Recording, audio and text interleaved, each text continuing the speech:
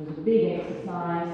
We've now got a wonderful document, a report that we're looking for people to take to their local Member of Parliament to explain the findings and the recommendations coming out of that inquiry, where almost 300 people, a range of all walks of life, contributed and shared their views on why Australia needs to change course. It's called Choosing Our Own Course, the report.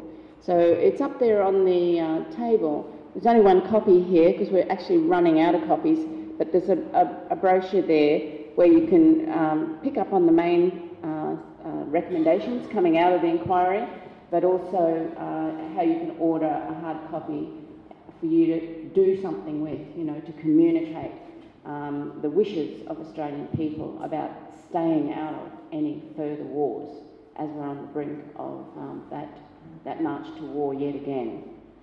So the other thing that I just wanted to mention to people is that we are organising a Pacific Peace Network speaking tour and a conference in Brisbane. So for anyone who has time on your hands and you'd like to help out with organising this conference and tour, it's going to be, I think, an important act of our action to take. It's going to occur during the Talisman Sabre military exercises that take place in Australia every second year. This year it's the biggest one they've ever run. 33,000 military personnel will be in central Queensland to practice for war, and they'll come from all over the world, from Europe, from Canada, from all the Pacific nations.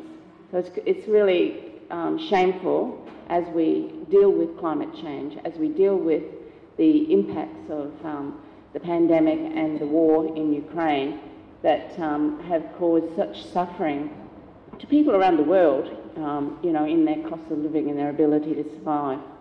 So come and see me if you'd like to put your hand up to help out with organising the conference in Brisbane. The two speakers, one's coming from Guam and the other one from Okinawa, both very heavily militarised countries in the Pacific.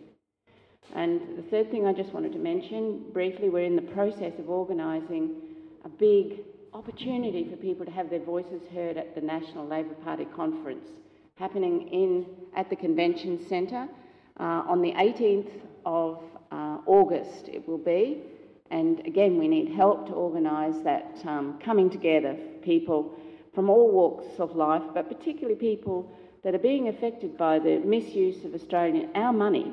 $365 billion going to acquire nuclear-propelled submarines when there's so much suffering, so much homelessness in this country and so many other social needs. And that's just a small component of the overall spending. So again, come and see me if you'd like to get involved in organising and helping and being there to any of these events. So thanks very much.